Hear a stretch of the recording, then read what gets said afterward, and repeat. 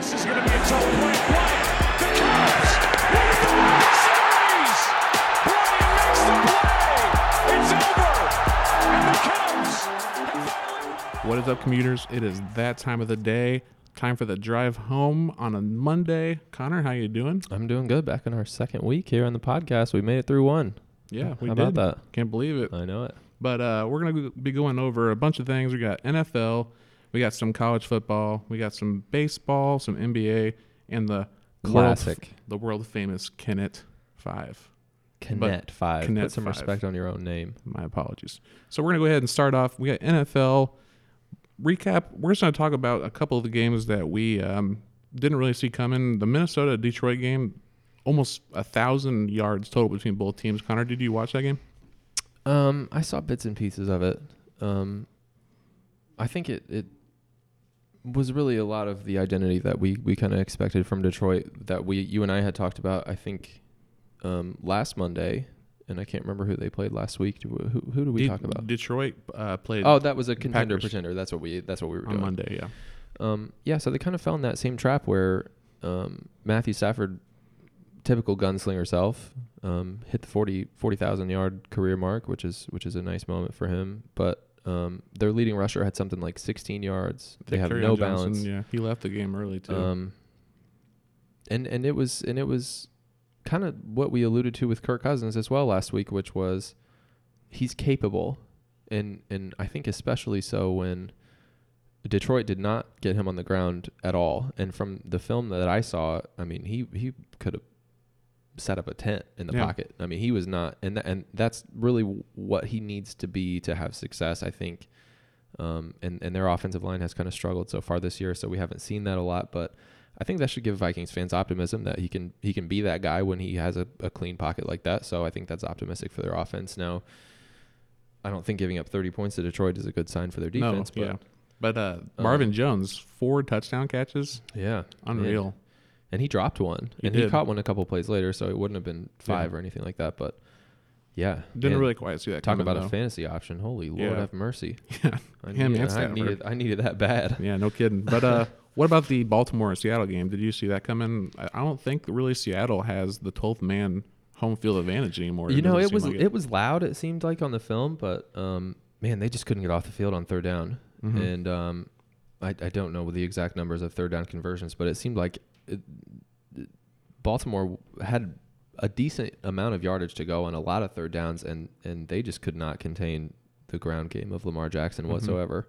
And the thing is, Baltimore ended up scoring 30 points, but Lamar Jackson only had 143 passing and 116 rushing with a touchdown. They really relied on the defense, and Marcus Peters coming back to Baltimore, back where he was from, had a pick 6 in his first game with the Ravens. And that was big for them. That changed the whole dynamic of that game because Seattle was driving and they were going to be in control before halftime. So, which is Russell Wilson's first interception of the year. Yeah, and he played well beside that, but that was just the linchpin of the momentum of that game. And like I said, they just couldn't stop Lamar Jackson. It was third and 7, 3rd and 9, 3rd and 12, 3rd and 15, and he would find a way to escape the pocket.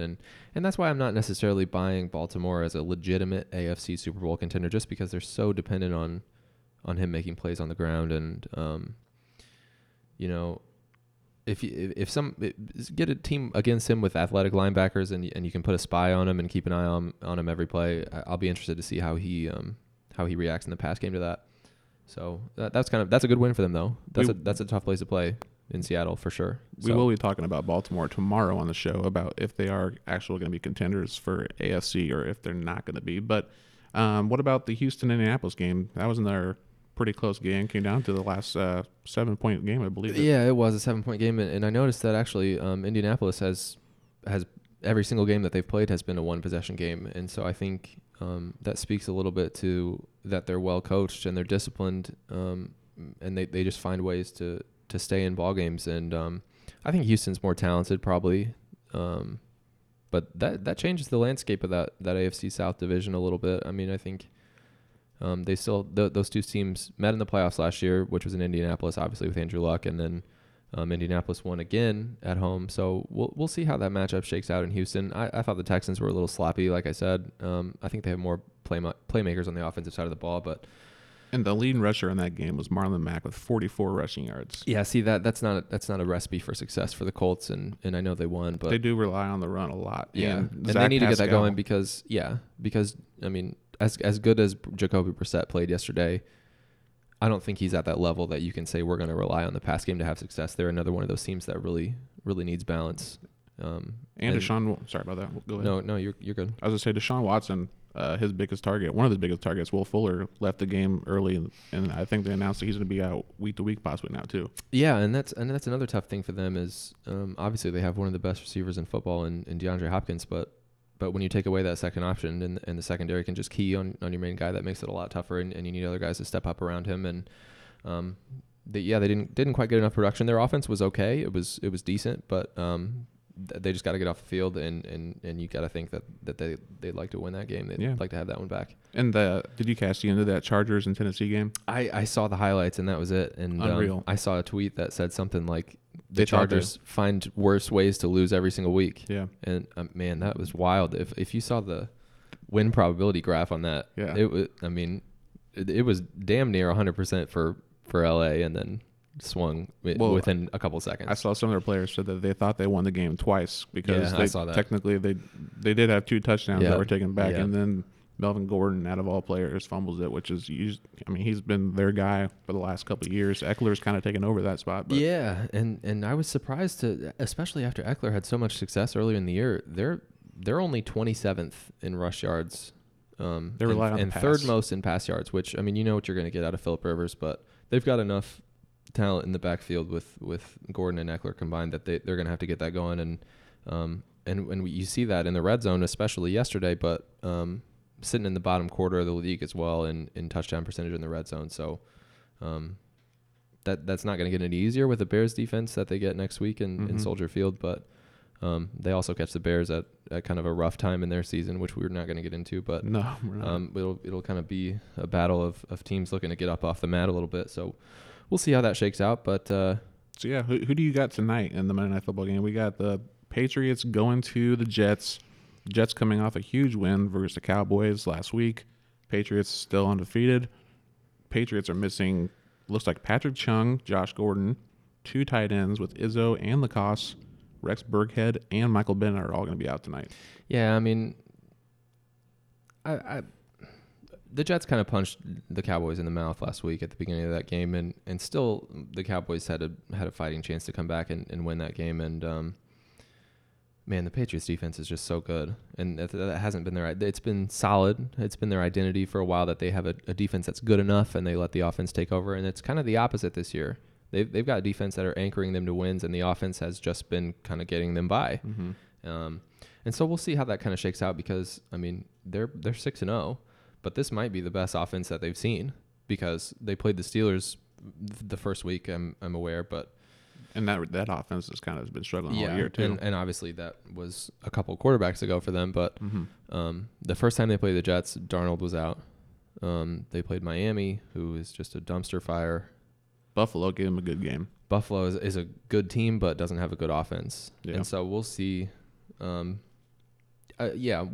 think if the Jets get down early, I think they might be in for a long night. But you got to think they have some hope after what they did last week too. I think Darnold, he's giving them hope. He is announcing, like he said, with the return of Chris, I can't pronounce his tight end's name, Chris Herndon. Yeah.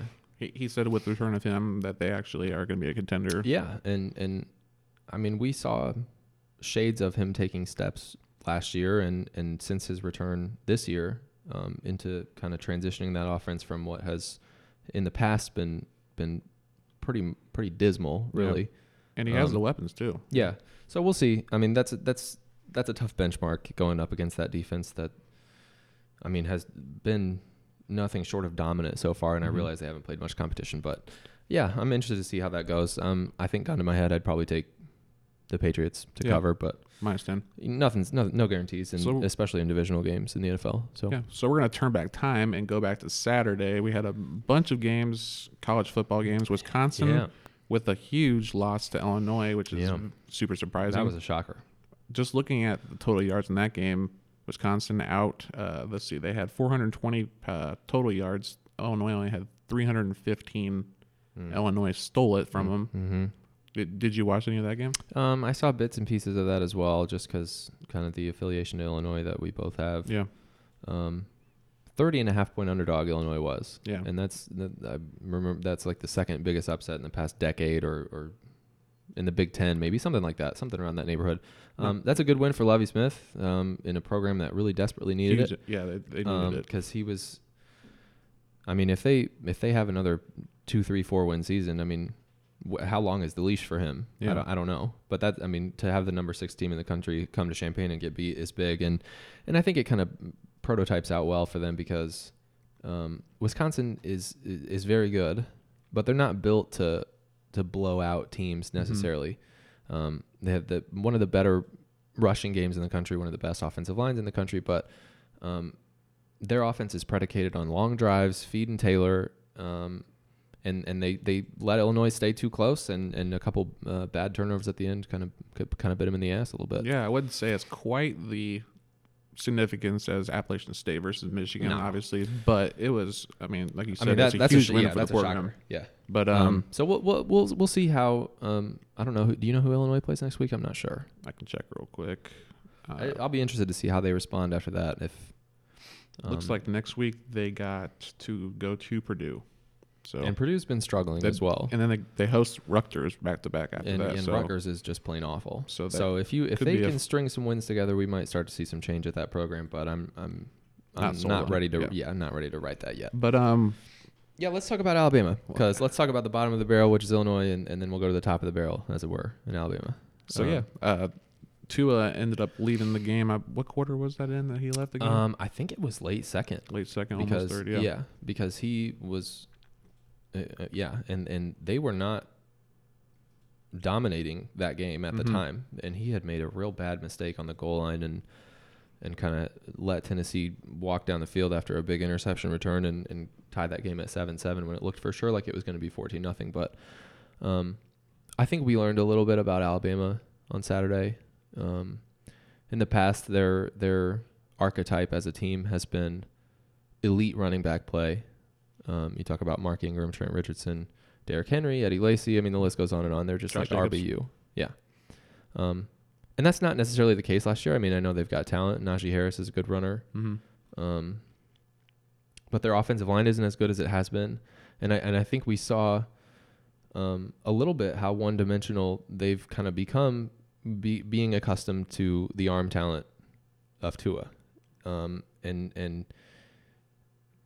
I mean, they have Arkansas next week. They do, which have is fortunate in the scheduling for them because Tua had high ankle surgery already. Yeah. Talking about, I saw headlines that said Nick Saban said, "Oh, there's no timetable, this and that." Well, I can tell you what the timetable is. He's not going to play against Arkansas because they're pretty sure that they can win, which I'm pretty sure as well. Yeah, but then and then they get a bye week. Yes, and then. The first Saturday in November is LSU, who's now number 2 in the country. Yeah, comes to Tuscaloosa. So here's what the timetable is. I'll tell you, Tua's not going to play next week.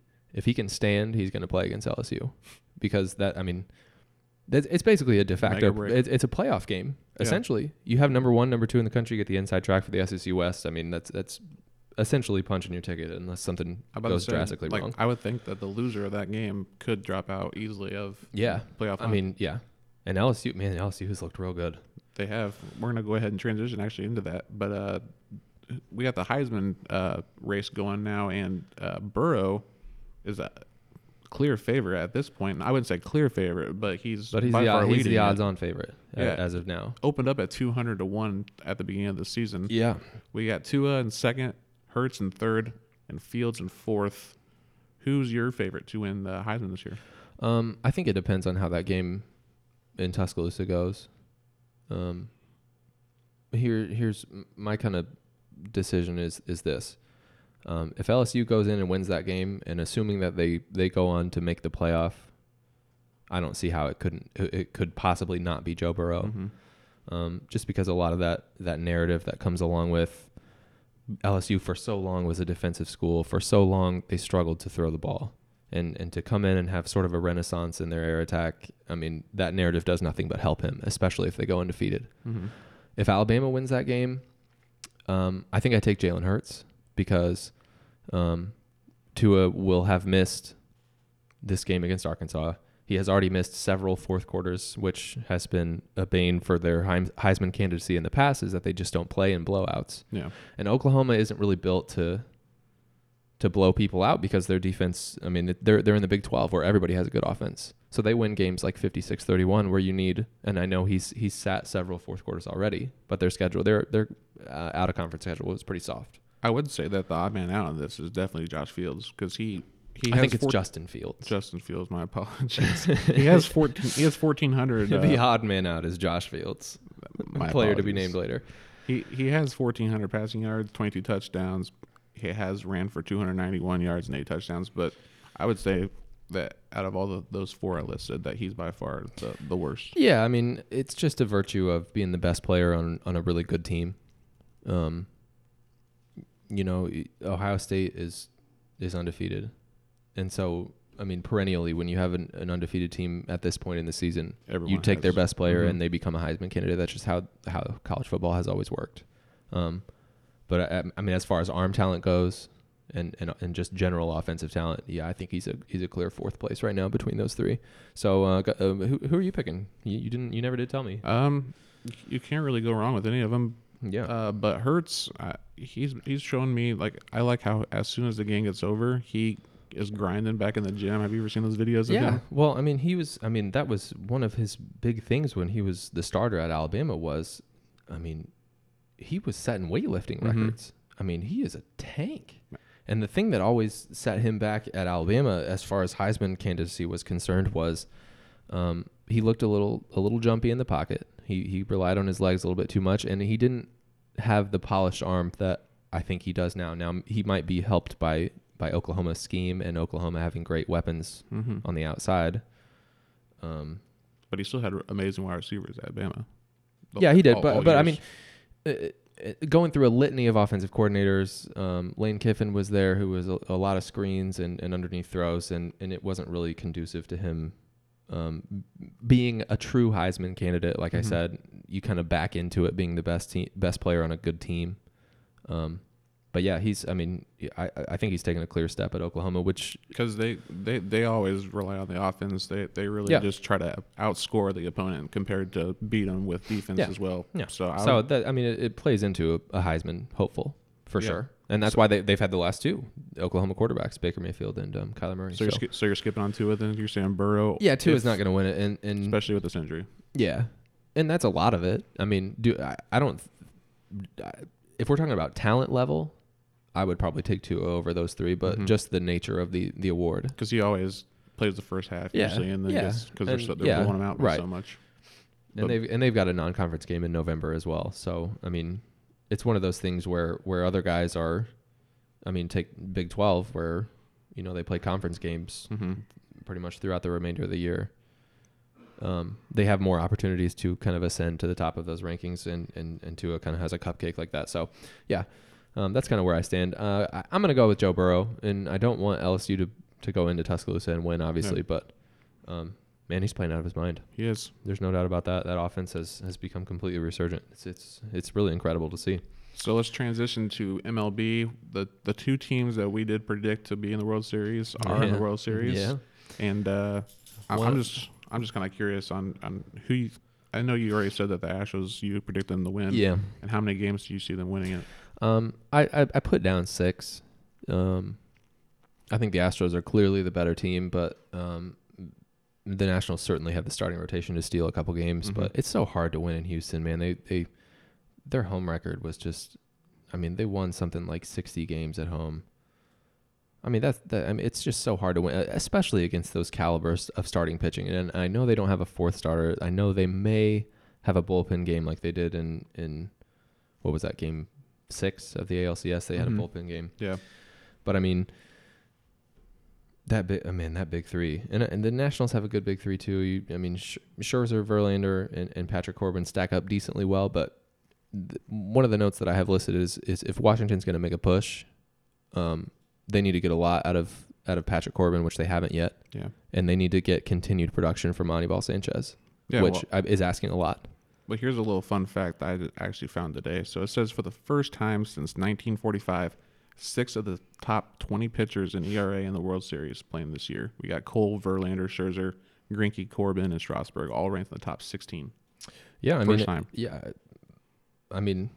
It is unprecedented how many top tier arms are going to be in the World Series this year. But I mean, it speaks to how important starting pitching is for postseason success. Yeah. I mean, we saw a Yankees team that has had rotation injuries and struggles all year and kind of powered their way to. I was never really under the impression that they were going to win, just because you turn around and look at a pitching matchup on any given day, and they just seem overmatched every single day. Mm-hmm. And so they have to, kind of pull the chestnuts out of the fire 4 times, and it just seems like tall order against that rotation, which is why I'm going with the Astros in 6. Yeah, I was gonna say I think the Astros, just because they have the better bullpen, I think that's by far that's huge too. Because the Nationals, if it comes down to a 1-run game in the 9th, who are you going to go with? You going to go with Doolittle? Is he going to give you 2 innings like he has been the last couple of games versus Cardinals? Yeah, I mean, I think you talk about regression to the mean. I think the rabbit's foot's going to run out eventually because they've severely overperformed in the playoffs given their regular season performance. So, I mean, if they can continue to play above what they showed through the 162 game regular season, more power to them. It might be more competitive than I think, but yeah, that's another huge plus in the Astros column. So another big news in MLB today, CC Sabathia has announced that he's retiring. Yeah. Let me get some numbers on him real quick. He had 251 career wins, 374 average or ERA. Sorry. Do you think he is a Hall of Famer? A lock? Would you say he's a lock for Hall of Famer? I wouldn't say he's a lock. First ballot also, do you think? No. Just the fact that he's been playing since 2001 with Cleveland. He came up as a 20-year-old. Yeah. In his rookie year, he went 17-5. Yeah, I mean, no, he's been great. I think he will make the Hall of Fame. I think first ballot is pretty ambitious. Mm-hmm. And he doesn't. He had a couple rough years in New York, like 2014, 2015, somewhere around there. He had when he was struggling with alcohol abuse, I think. Yeah, 2014 he went 3-4. 15 he went 6-10. Yeah, so he had a nice resurgence when a lot of people thought his career might be over, and his longevity is certainly one of the reasons that I think he will stay on the ballot for a while, and I think he eventually gets in at some point. Yeah. But he's not a big analytics guy. He got over 3,000 strikeouts, which is a nice number. Mm-hmm. And Hall of Fame voters, I mean, let's face it, they like nice numbers like that. Yeah. We've heard so many times 300 wins, 500 home runs, gets you into the Hall of Fame. That's what the narrative before steroids was for a long time. That 1 year, as a Cub fan, that 1 year in 2008, whenever he went 11-2 for the Brewers, I just remember that year. It stuck out to me. I mean, he had stretches of dominance, and I think, and that's part of the reason why I think he never had a great peak. I think he won 1 Cy Young, but he was never. You talk about like a Max Scherzer. He was never that prototype of pitcher where.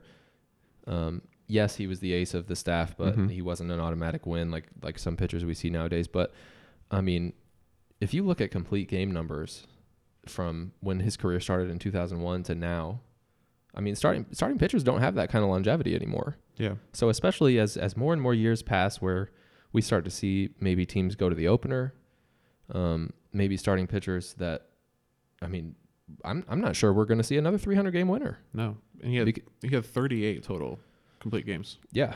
And so, unreal. I mean, those are the types of numbers that I think start to look a little bit better with time. And I know we're trending towards a more analytical, baseball evaluation of players, and that's great. And I love analytics too. But, I mean, you talk about a guy that just eats innings for almost 20 years. I think that's worth something. Yeah. So I have him in. I have him in as well. I just don't think you can leave him out just for the fact that everything you listed, and there has been years where he's gone 6-10, but there's also years where he's gone 18-7, and I feel like, I think that Cy Young I think it was 2007 is big. I think that's a nice benchmark. And in that year with the Brewers, when he went 11-2, he had a 1.65 ERA for the whole year. So yeah, but moving to the hard court, Zion Williamson, there is news that he underwent surgery today for a torn meniscus, out 6 to 8 weeks possibly. Yeah. It's just shades of Derrick Rose. What do you think? Do you think this is going to affect his career? It's hard not to. Yeah. And we've seen meniscus injuries really derail some. I mean, you mentioned Derrick Rose. I know Dwayne Wade had a meniscus out, and he lost some explosiveness, obviously along with old age kind of doing it to him. I think Jimmy Butler might have had a meniscus issue, and he's I believe he did too. So, I mean, it's hit or miss on those, and I don't know what the surgery was, because I remember reading when Derrick Rose was going through it that you could either have the meniscus taken out, which is bad for longevity, but is a faster quicker healing turn. time. Yeah. So I didn't see the details of the surgery. I don't know if you did. No, I didn't either. But he's a big boy. Yeah, that's what I was talking about with Kyle on Friday. The fact that he's 295 pounds. Yeah.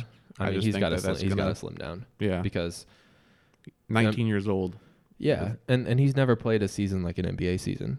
I mean, you could go all the way to the championship at Duke and only play 35, 40 games. Yeah, he plays that before All-Star break. Yeah. So, I mean, it's going to be he needs to get conditioned, but I mean, he's obviously otherworldly talented, and I'm hopeful that he just becomes who we thought he would be, because I think the NBA would be worse off if he wasn't. Yeah. If he became a Greg Oden or Brandon Roy type. I'm sure he'll get the Joel Embiid treatment now. I think even before this injury, he was probably going to get rested a lot. Yeah, I mean that's their prize. That's their guy. Yep. Yeah, for sure. Lots of extensions today, apart from the medical news. Lots of 4-year extensions too. A lot of 4 years. Kind of clogging up the free agent market a little bit. The one that surprised me the most, and I'll ask you what surprised you the most, was Jaylen Brown at 4 years, almost $30 million a year. Yeah. And I heard that he's tight with Danny Ainge. Danny Ainge really likes his character. He's one of those guys that's first in the gym, last to leave, is in the ear of a front office staff asking what he can do better. But in my mind, that's not a guy that's giving you $30 million worth of production. Now, I know he's supposed to take a leap, and man, that's a big number to live up to, because if he doesn't play well out of the gate, I feel like the fact that they didn't re-sign Kyrie or Horford, I think that had to play into it. The fact that they had money to spend and they wanted to make him their guy for a couple of years now. Yeah, I buy that, but I haven't seen enough out of him personally to warrant that kind of money. And do I think he can grow into that kind of player? Sure. Do you remember that series a couple years ago versus the Cavaliers whenever Gordon Hayward was out and then Kyrie Irving ended up getting hurt? Yeah. And then I think it was Jason Tatum and Jaylen Brown. They basically carried the Celtics to almost 7 games. Yeah, they almost went to the finals. So and then that was 2 years ago. Yeah. And last year he didn't really do. People thought he were going to take the leap, and they were like, "Wow, we might have, the up and coming Boston Celtic core, which was Jason Tatum and Jaylen Brown." Mm-hmm. So they must really still have a belief that that's going to be the case, which more power to him. But for me, whatever that shakes out, $29 million a year, I would have been way under that if I was Danny Ainge. What about Buddy Hield getting 4-year $94 from the Kings? I kind of like that, actually. You do? Yeah. Here's my thing. Oh, sorry about that. Yeah, no, go ahead. I was just to say, here's my thing. Last year he averaged 20.7 a game for the Kings. The year before that, 13.5. Huge jump in production. But I mean, $94 million is a lot. That's a lot of money. I mean, the landscape of the NBA as far as contracts is concerned has changed from within the past 5 and 10 years, because that cap went way up and we saw all those free agent contracts go to the moon. But I think, Sacramento is one of those teams that they're not ever going to attract a lot of free agents. In fact, I think it might have been Buddy Hield that said that a couple of days ago in the media. It's like, who's come to Sacramento? Yeah. And he's right. Yeah. So, I mean, you got to pay who you have. And so I like them kind of making that investment because, like you said, he kind of did take the leap a little bit last year. They've got a nice core with De'Aaron Fox and Marvin Bagley. So interested to see how they shake. I got them kind of about 500 this year. Yeah. They might be challenging for that bottom spot in the West, but there's just too much depth. I remember Draymond Green last year said that they're by far the quickest and fastest team, like up and down the court. Yeah, they'll run you out of the gym. Yeah, oh yeah. I mean, 130, 140 points was not uncommon for them, which is crazy that we're in that state of an NBA. But Yeah. So you surprised by that? Sabonis, I know he got paid pretty well. I can't remember the other name. There was another name that got paid, but out of all the names, I mean, Buddy Hield, I remember watching him play at Oklahoma, and he was lights out. Yeah, he's dynamic. I like the fact that it is going to be building around a young core with De'Aaron Fox and with some of the other big names that they have. They got rid of Stein. They still got Bagley. They got I can't think. They got one of the Bogdanoviches, right? Yeah, Bogdan. Yeah. So I do like. I mean, it's a youth movement, and I feel like that's going to be key. And I feel like he does make sense, but it's just the fact that how much they gave him. I guess. But, I mean, it's only going to get worse as we go. 2019 is. We're going to look back when we're in 2024. We're going to look back and be like, man, those contracts were crazy cheap. Yeah, no kidding. It's just going to keep trending that way. So. That it for hardwood news for you? A little fun fact though, his Buddy Hield's actual name is Chavano Rayner Buddy Field. Buddy Hield. Buddy Field. Chavano Rayner Buddy Field. No, that's funny. I actually, for some reason, thought his real name was Buddy. I don't know why I thought that. That is a fun little fact. Let's wrap up the show, shall we? The world famous. Can we get a drum roll? I can't. Yeah, there we go. It's good at 5. So we went through all 30 home run leaders. You split those. Mm-hmm. Got the NL, which I figured you would. Didn't get the AL, which I didn't think you might because that was going to be hard.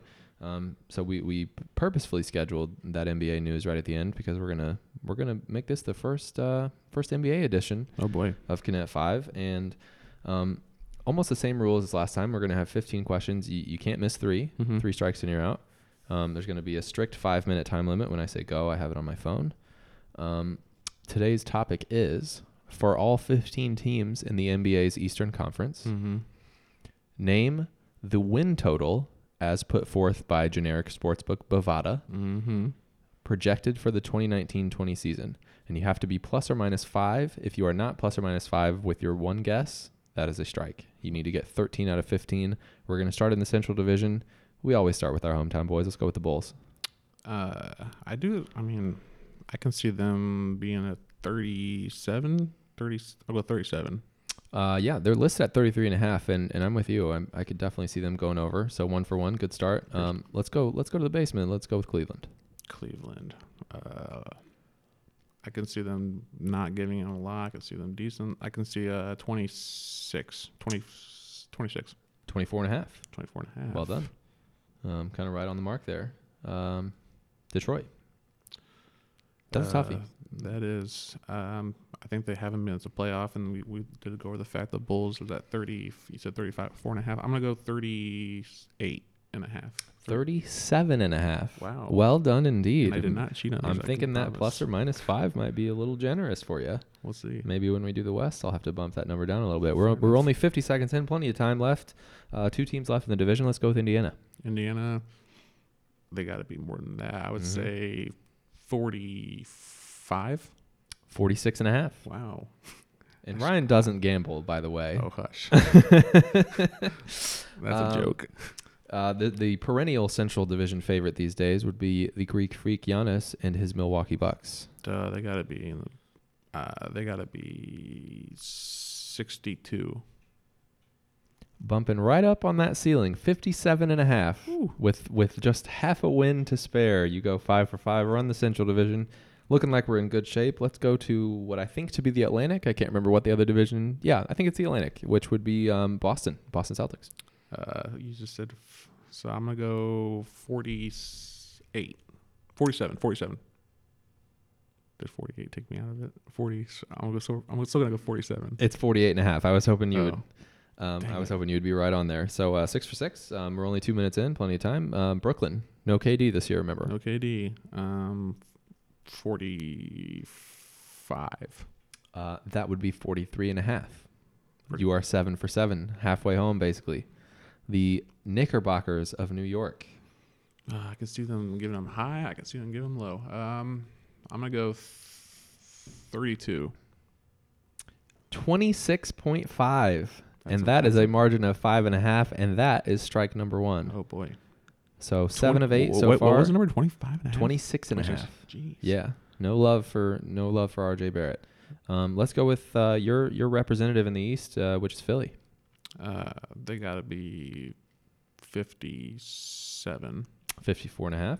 That's well within our range here. And the defending champion Raptors to wrap up the Atlantic. They got to take away some with losing Leonard. I'm going to go 49. 46.5. All right. Love so that 5 point. love that 5 cushion. Oh, yeah. Yeah, it might be 3 tomorrow. We'll see. Fair enough. 2 minutes to go here. 5 teams left. You're sitting on 1 strike, so you're in pretty good shape. Mm-hmm. The Atlanta Hawks, who are difficult to peg this year. Interested to see what you say here. I could see them improving from. I feel like they're around the Bulls, so I'm gonna go 34. It is exactly 34. Wow. So Wow. sign this guy up. And again, I want to stress to everybody: Ryan would never ever place a bet ever. Just so you the listeners know. I might be taking all these tonight. Charlotte. Oh boy, they got to go 26. 23.5. Plenty of room there. There's 3 teams left. You cannot miss 2 of them.